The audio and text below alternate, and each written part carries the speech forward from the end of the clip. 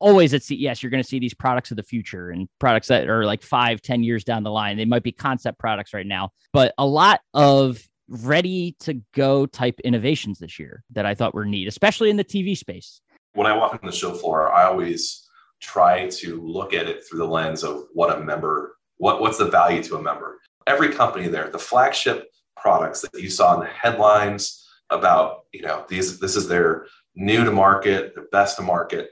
All of those are going to hit independent retail first. And all of those have a story that has to be told through independent retail, not through commercial. It's for our membership.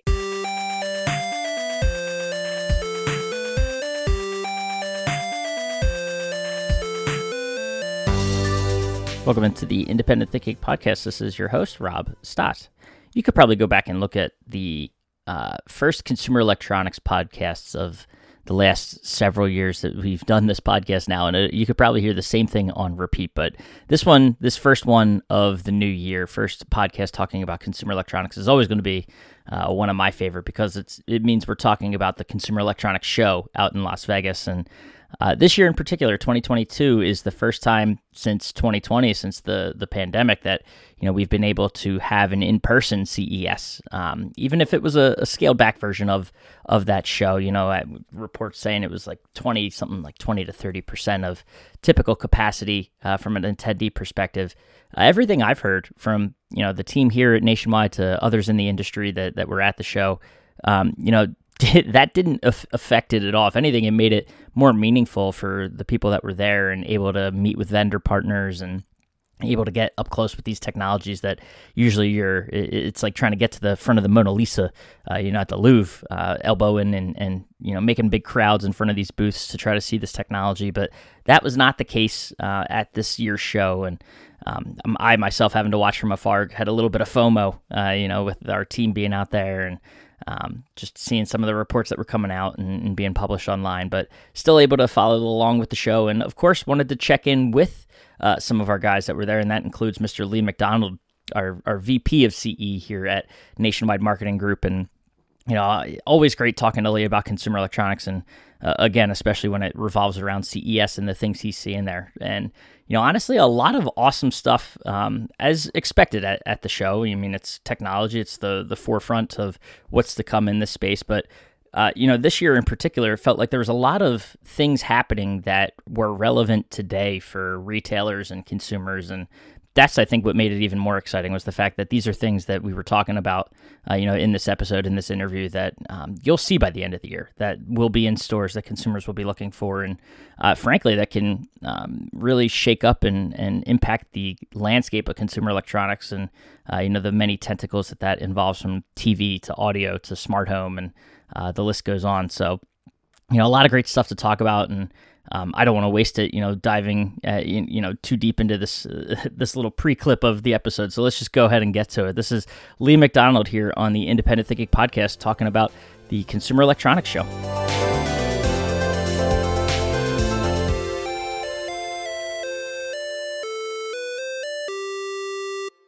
All right, we are back on the Independent Thinking Podcast, and we had a long break between our previous two episodes, and I think you warned me back when we recorded that episode that it better not happen again. So here we are 3 episodes later, and we got Lee McDonald back on the Independent Thinking Podcast. Mr. McDonald, appreciate you taking the time and joining us today. Yeah, absolutely. Thanks for having me, and glad to be back on such short notice. So appreciate it. Yeah, I mean, we are on the other side of a calendar year, but hey, it's only been, I think, exactly 3 episodes since we last talked, but a lot has, can still transpire over 1 month to the next. So first of all, how are you, and how are things in consumer electronics? I'm great. Thanks for asking. It's a question I don't normally get, so I appreciate it. It's a busy time of year for us at Primetime, or at Nationwide. We're getting ready for our primetime show, which is a lot of work on behalf of our members and on behalf of our vendors. We just had the Consumer Electronics Show, the first time in person for a while in Las Vegas. A lot of our teams are going to Furniture Market in Las Vegas this week or next week, and then there's the Kitchen and Bath Show the week after that. So, for us here at Nationwide, it's a very, very, very busy time of year. But it's part of the fun. There's a little bit of a show and a dance that happens, and we're all here because we love it. So Yeah, absolutely. And I mean, we'll dive into CES. I know that's a lot of things come out of that show, whether it's in person or virtual each year, but obviously nice to get back, but we'll dive into that in a bit. But, let's talk about CE and the CE channel. I think the last time we talked, we were looking at some things were happening that, obviously chip shortages still, hampering this industry, and all of between the high demand and low supply and things like that. But I think since the last time we talked, Samsung officially committed to the outside of the Austin area, building a chip factory there. Are things, I know it's only been a month, are things getting better from a chip perspective, or, what are you seeing? What did you hear, from manufacturers out of CES? yeah, it's a great question. I would tell you that it's not better yet, but I feel better about what the future holds. So whether it's the plant in Austin that you mentioned that Samsung's building, Intel is making a sizable investment, maybe the largest investment in the state's history in Ohio. There's a lot of domestic production going on. I think that was one of the major learnings for some of these major corporations across the globe. They have to differentiate and start multi-sourcing, where they manufacture chips. The parallel to that is I think our members unfortunately found out they have to start multi-sourcing where they buy product from. It was a good learning for our manufacturer partners. It was also a good learning for our members, but nothing's going to change in the immediate future. And when I say immediate, I mean probably 3 to 6 months. There's still going to be chip shortages. Container prices are still going to be astronomical, at least versus, historical averages. And then, going to the back half of the year, I think what all of this means is that the recovery will come quicker, and the recovery will also be accelerated, meaning we're going to start seeing relief for some of the chipset prices and availability. We're going to start seeing relief for some of the container shortages because now it's domestic versus global shipping. And then it's just, the relief is going to come at a much higher pace. How about, for our members in particular, obviously you mentioned the multi-source, finding new ways of getting product and things like that. But, what are you seeing with our partners and how they're, working with our members to get them product? Are there still challenges, struggles? What's kind of happening in this space? It really varies by category. So you think of consumer electronics, we talk about it a lot. It's a really big category, right? Yep. I mean, I think we take it for granted, but it's audio, and audio is its whole own ecosystem: soundbars, receivers, separates, and even within them, there's low, middle, high end. There are certain areas of consumer electronics, audio specifically, that are still highly constrained and challenged. And then you flip the coin and you look at like TVs and other things. There's a lot better supply. It's not perfect, but it's a lot better. I would tell you that one of my favorite parts of the job is working with our distribution partners, because I'm so incredibly proud of how they've stepped up over the last 2 years to serve our members. If you look historically around our shows, which are, fundamentally buying shows, they're always, we have to put the buy in buying group, but there's also a lot of other things that happen there. But for the buy side, we've gone to the last 2 or 3 prime times with tens of millions of dollars in inventory exclusively for our members. And that's one of the group's great values is, unlike some of our other peers in the space, we don't require you to buy from one partner or one warehouse in order to get access to our programs. So that's part of our mantra. We help members thrive on their terms. We work for them. They don't work for us. And that kind of percolates into the entire ecosystem, our distribution partners being one of that. So we work with an incredible array of distributors in the US, probably 7 out of the top 8 distribution partners. And wherever a member buys from, they can feel safe and confident they're going to get all the group shows, show specials, programming. All of our offers are eligible there. And that's been a massive relief, I think, to the membership, where, one distributor may go out of stock, but there's usually someone within that same ecosystem that has the same product, they get the same offer on, they can get the same price. And that's been, I like to think of one of the saving graces in all of this madness that we've seen over the last 2 years. So it's one of my favorite things to do, is to watch our distribution partners delight our membership. You mentioned just the wide breadth of this category, and how it is so many different tentacles to the world of CE. I don't know if it necessarily correlates, with the challenges of some particular segments as opposed to others, but over this period, has any particular category surprised you in sort of how it's performed? Yeah, there's a lot of just really fun things and little data factoids that have come out of COVID. So the one that was not most surprising, but maybe should have been a little bit more obvious was just how quickly the computer business grew. So the computer business in the US, I call it pre-pandemic, was really declining, outside of a few specialty retailers like Micro Center, fabulous retailer that I actually was fortunate enough to work for a while and taught me a lot about the industry.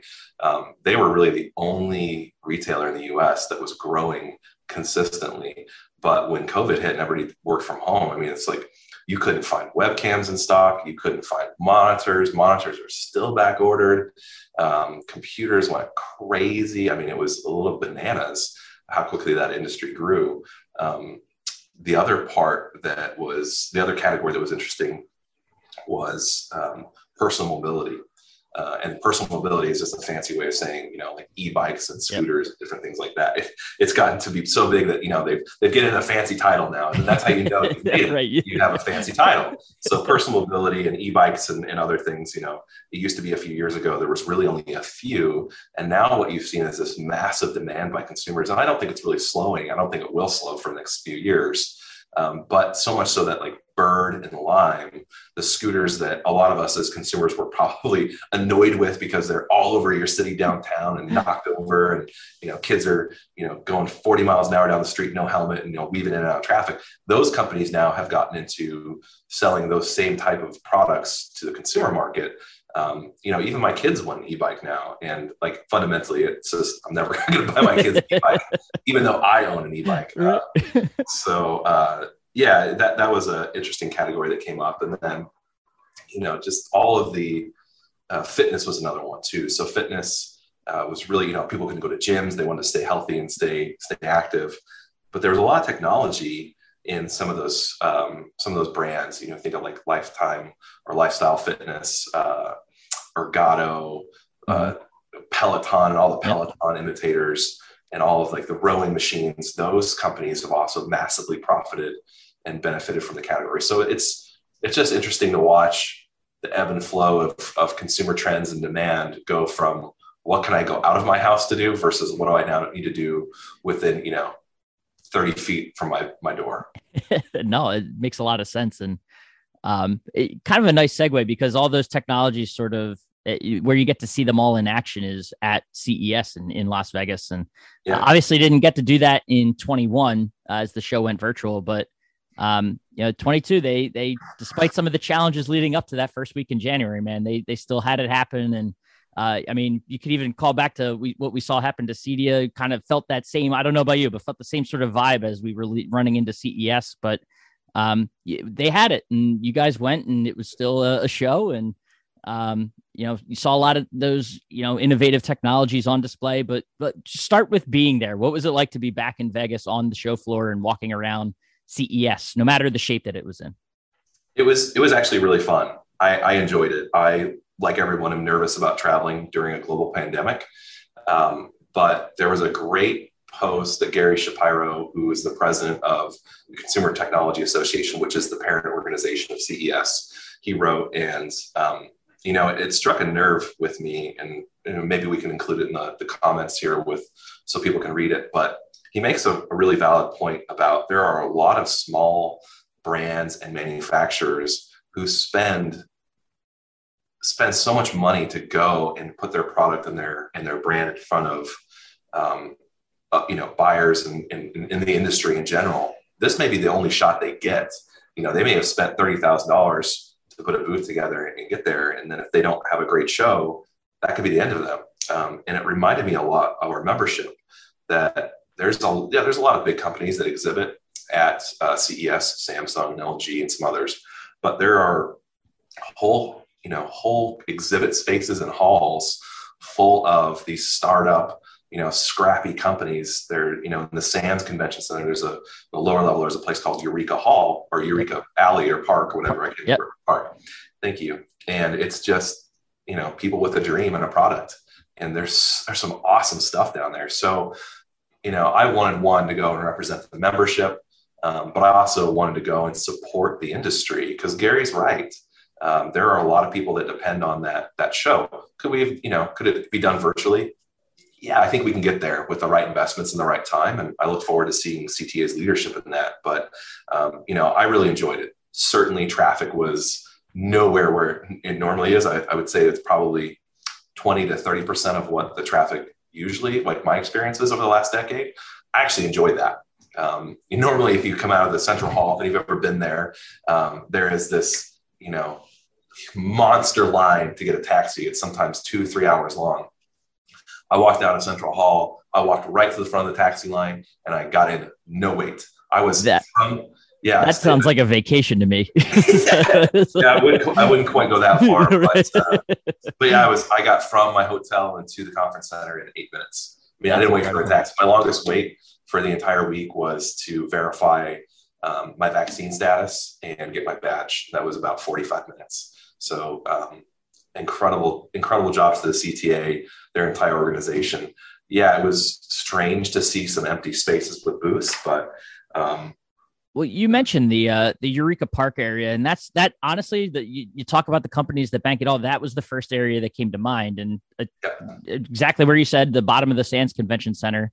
I think there are typically like over 1,000 companies that are in that space that that it's a pipe dream for them. They're there showing off a product that it maybe still be like patent pending, or it's this grand idea that they've had that they just want to get in front of press and trade partners and industry, people. And it's their one shot. So that is exactly the spot that came to mind. So to be able to, and you could do it like you said, you could try to do it virtually, but to be there and see these products and get hands-on with them, nothing beats that. So I can't imagine, those companies trying to do that virtually like they had to do last year. And just the excitement, I'm sure, was in that space, had to be pretty cool.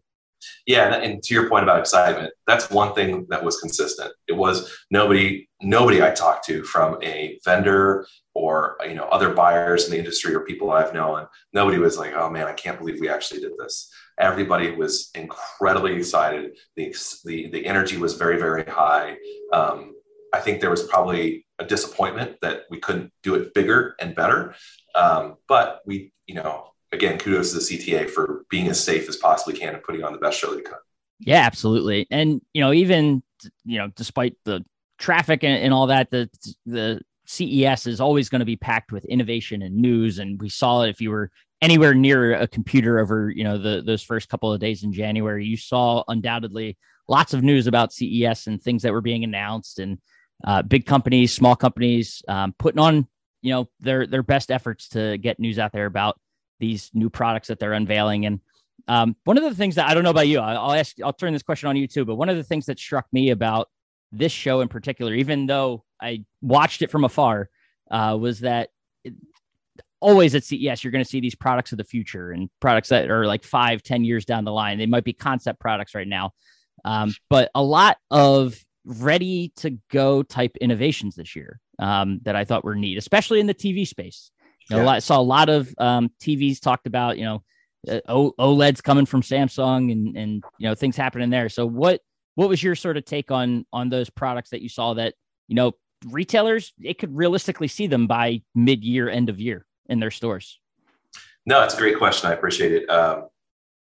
When I walk on the show floor, I always try to look at it through the lens of what a member, what's the value to a member, and how is this going to impact their lives? How is it going to impact their stores? It's not the easiest thing to do because part of me is like a kid in a candy store. Part of the reason I'm in this job is I love it. And, seeing self-propelled drones and other things is fun. But when you look at it through the eyes of a member, and if you've listened to any of our talks before, it may sound repetitive or like I'm a broken record, but the more advanced technology that our manufacturer partners release, OLED's a great example. Nobody's going to Walmart to buy OLED. It just doesn't happen. There's a lot of reasons for that. And I don't want to disparage Walmart, but it takes a certain level of sophistication to sell that product, to demonstrate that product. And that product is primarily sold through regional independent retailers, the Main Street USA dealers that our membership represents the largest portion of. So I always get really excited, really energized, whether that's Samsung releasing an absolutely stunning OLED panel or TCL rolling out micro LED that is, basically the thickness of your credit card, or, new products from LG or Hisense short throw laser TV that won, basically it's the best thing since sliced bread, or, Samsung's lifestyle projector. All of the products, every company, and this is really important, every company there, the flagship products that you saw in the headlines about, this is their new to market, the best to market, all of those are going to hit independent retail first. And all of those have a story that has to be told through independent retail, not through mass, not through commercial. It's for our membership. And so that's why part of the reason I love CES, because all of that stuff is going to massively impact our members and help their business. I truly believe we are in more of a technology renaissance now. I attribute it, or I would correlate it to when 1080p came out.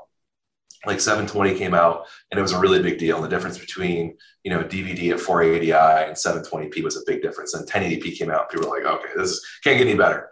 4K came out, and it was still pretty cool, and the technology was good. But there's a technological revolution going on, whether that's an OLED panel, a self-emitting panel, micro LED or mini LED is another massive technology. And, Samsung's not walking away from that, nor did LG, nor did Sony. But there's all of these really great technologies coming out on high-end TV, which our members sell, predominantly in their stores. If you look at, if you come to Primetime, and you tend to see eMerge session, I share a lot of data about the group's performance versus the industry. So the industry ASP, an average selling price for a TV in 2021 ended up at $427. Nationwide members were over 1,100. So almost 3 times the industry average. And that's our members' power. So when I see these new technologies, ultra thin screens, ultra large projectors, it just gets me excited because I know it's going to put money in the pockets of our members. Absolutely. And it always feels like every year, like, how can TVs get better? And to your point, that you felt like a little bit of a lull over the last couple of years, just in terms of, all right, we keep talking about it's getting better, but 4K, it was incredible to your point. But now it all of a sudden feels like things they've taken a couple leaps and bounds forward. I don't know if it's because of the attention to supply over the last, they had to find ways to innovate and, improve the product, but it's just at a whole nother level right now. Yeah. I mean, you think about the one of the main benefits to selling consumer electronics, aside from the margin, which I will argue with, any of my peers, that there's more margin in consumer electronics than there is in any other category. And I have the math to prove it. But one of the other major draws is the traffic. The average frequency of shop for someone who is in the consumer electronics industry, you're going to draw a customer, every 2 to 4 years, 2 to 5 years. Furniture and bedding, maybe 8 to 10 years. You're going to see that customer once in a decade. Appliances, 7 to 10 years. And the reason for that is the majority of electronics, despite what you may read in the paper and the trades, the majority of that high-end television business is still done in a one-to-one transaction in a physical storefront. It's because people want to see the technology. So when all of these, to your point, 4K is a little old. It's a little. Let me put it this way: nobody is going to go out of their way to walk into your store to see a 4K TV, but they probably will come into your store to see a Samsung OLED. They probably will come into your store to see a TV that's as thick as 2 credit cards, or a projector that can go anywhere. It's a speaker, you can hang it from your ceiling. Those are types of things that will drive traffic for our members. And it's and people want to own that technology. There's a FOMO about not having the latest and greatest in electronics. It is the only category that we serve our membership with that is not a necessity. It's pretty hard to own a house in America without something that keeps or cooks your food. It's pretty hard to own a house in America that you don't have a bed or you don't have a couch. Nobody needs a TV. They want a TV. And so we and our manufacturer partners have a responsibility to help drive that excitement and attention. Our manufacturers, I'll tell you, they knocked it out of the park this year. There's some really, really cool stuff coming. Yeah, exciting to see. And I know obviously we'll get a chance to do so with quite a few of those products, as we get together in Phoenix here in just a few short weeks. But there's obviously other categories too. Smart home, there was a ton of movement. It felt like a category that, it felt like it's been on the runway for so long. And now for some reason this year, it feels like it's ready to take off. I say that every year, I feel like, but this year you get all of the new, protocols coming together where companies are starting to actually have these products talk to each other and, just not have such kind of siloing of smart home technologies and things like that, making it easier for the consumer. So many other categories to potentially talk about. Is there this is always the toughest question, I feel like, even though you see so much, is there one product that stood out, that to you at CES that kind of made you most excited, whether that's just you personally or for its potential for our members? I'll give you two answers. So personally, I had a few favorites. I think the one that is kind of my aspirational one was the personal drone, where it's big enough for you to sit in and fly around. Actually, I got to sit in the thing, and that's awesome. My first thought was, oh man, I am never going to be brave enough to own this thing and drive it. Maybe like 5 feet off the ground. Yeah. But that was really, really cool to see that. And, that it wasn't a prototype; it was a production model, and they're ready to. They're working out the regulatory, the training, the flight. What does it look like for a consumer to buy that? Certainly won't be in the U.S. anytime soon, but nope. That was pretty incredible. Something that's a little bit more realistic and down to earth is, Samsung had this 55-inch monitor. I think it was called the Arc. If you know anything about me, you know that I have an obsession with ultra large and wide monitors. And this trying to get you to share in that obsession, but it's been hard to date. So sorry, I'm doing my best, but that monitor was something else. I would encourage anybody who's listening to check it out. I mean, it's a 55-inch, essentially a 55-inch monitor you can flip to landscape mode. But what I really liked about it is the controls to resize the screen on the fly were just incredibly intuitive. Anybody can make an ultra large monitor. Running the software behind the programming is much more difficult. And the prototype that I saw from Samsung was almost flawless. So that was really exciting. I'm excited. I will be the first in line to pre-order that, I can assure you. For our membership, I think it wasn't so much a product. It was just how competitive the TV landscape is becoming, or will be in 2020 and 22 this year. Like you said, Samsung is the last of the large, tier one, or, call it major companies to launch OLED. That's going to make everything more competition. I am a firm believer that competition builds, a healthy market, and it's going to make our members, it's going to give them a lot of arrows in their quiver to drive better margin and equip them to negotiate better with their current suppliers. And then even, the brands outside of Samsung, they're quickly closing the gap with the new technology, whether it's micro or mini LED, ultra thin TVs, where, a few years ago, there may be some brands that you would buy for a bonus room, but you wouldn't put in your living room. I think those days are coming to an end, Rob. I think that, or at least people will be much more likely to take a TV that, 10 years ago, they wouldn't have, they would put in their basement or their garage. I think they'd be willing to put it in their living room now. I mean, they're just gorgeous TVs. Yeah, it's cool to see. I mean, again, it's a space that you felt like the manufacturers understood the need to get away from this black box on a wall, and seen it with the frame and kind of new iterations of the frame, and others try, even stick on Samsung. They got the Serif and just trying to find ways to make these more showpieces and just make it part of a functional, beautifully designed home. So the second you start to think there's lack of room for innovation in the TV space, you're probably behind, because these manufacturers are doing a lot of work to make sure that the space remains relevant and continuously evolves in so many ways. So it's really cool to see, and no better place to do it than in Las Vegas at CES. Yeah. And like you said, I think a lot of our members are going to be pleasantly surprised. We've been working closely with our manufacturer partners to make sure that a lot of that product will make its way onto the show floor. So it's tough to travel. I get that. But if you can, please come and see us in Vegas or in Phoenix, excuse me.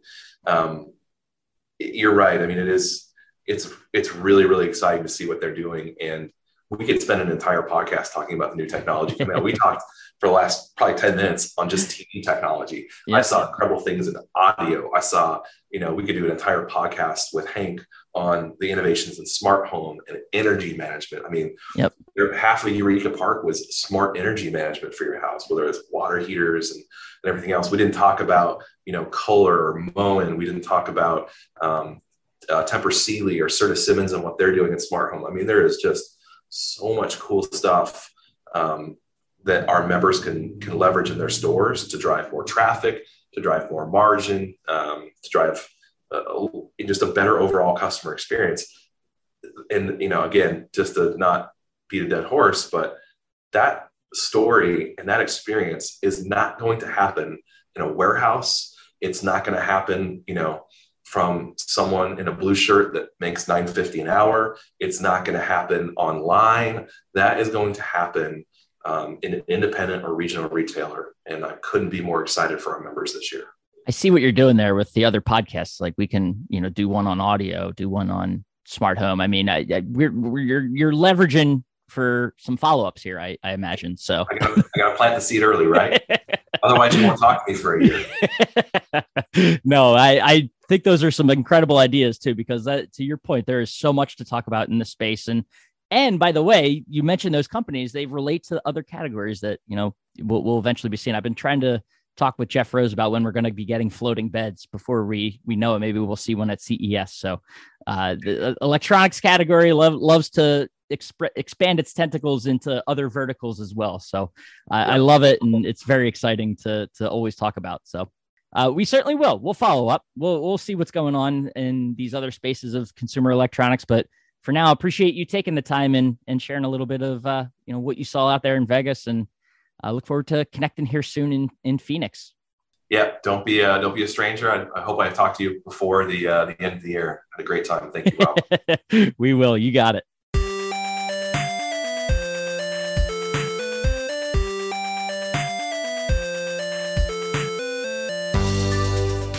Awesome. And a big thanks again to Lee, for coming on just a few short weeks after his last appearance. And, we certainly, as he mentioned there, have a lot to talk about and other areas to explore, with the CE space that we saw at CES. So I'm sure it'll not be long before we see him or one of the other, members of our consumer electronics team here at Nationwide Marketing Group pop on this podcast to talk. So now awesome to catch up and hear the things that are happening in TV and, again, some of the other consumer electronic spaces, but, appreciate him taking the time and diving into it with us. So, and as always, we of course appreciate you listening to the Independent Thinking Podcast, and we will catch you next time.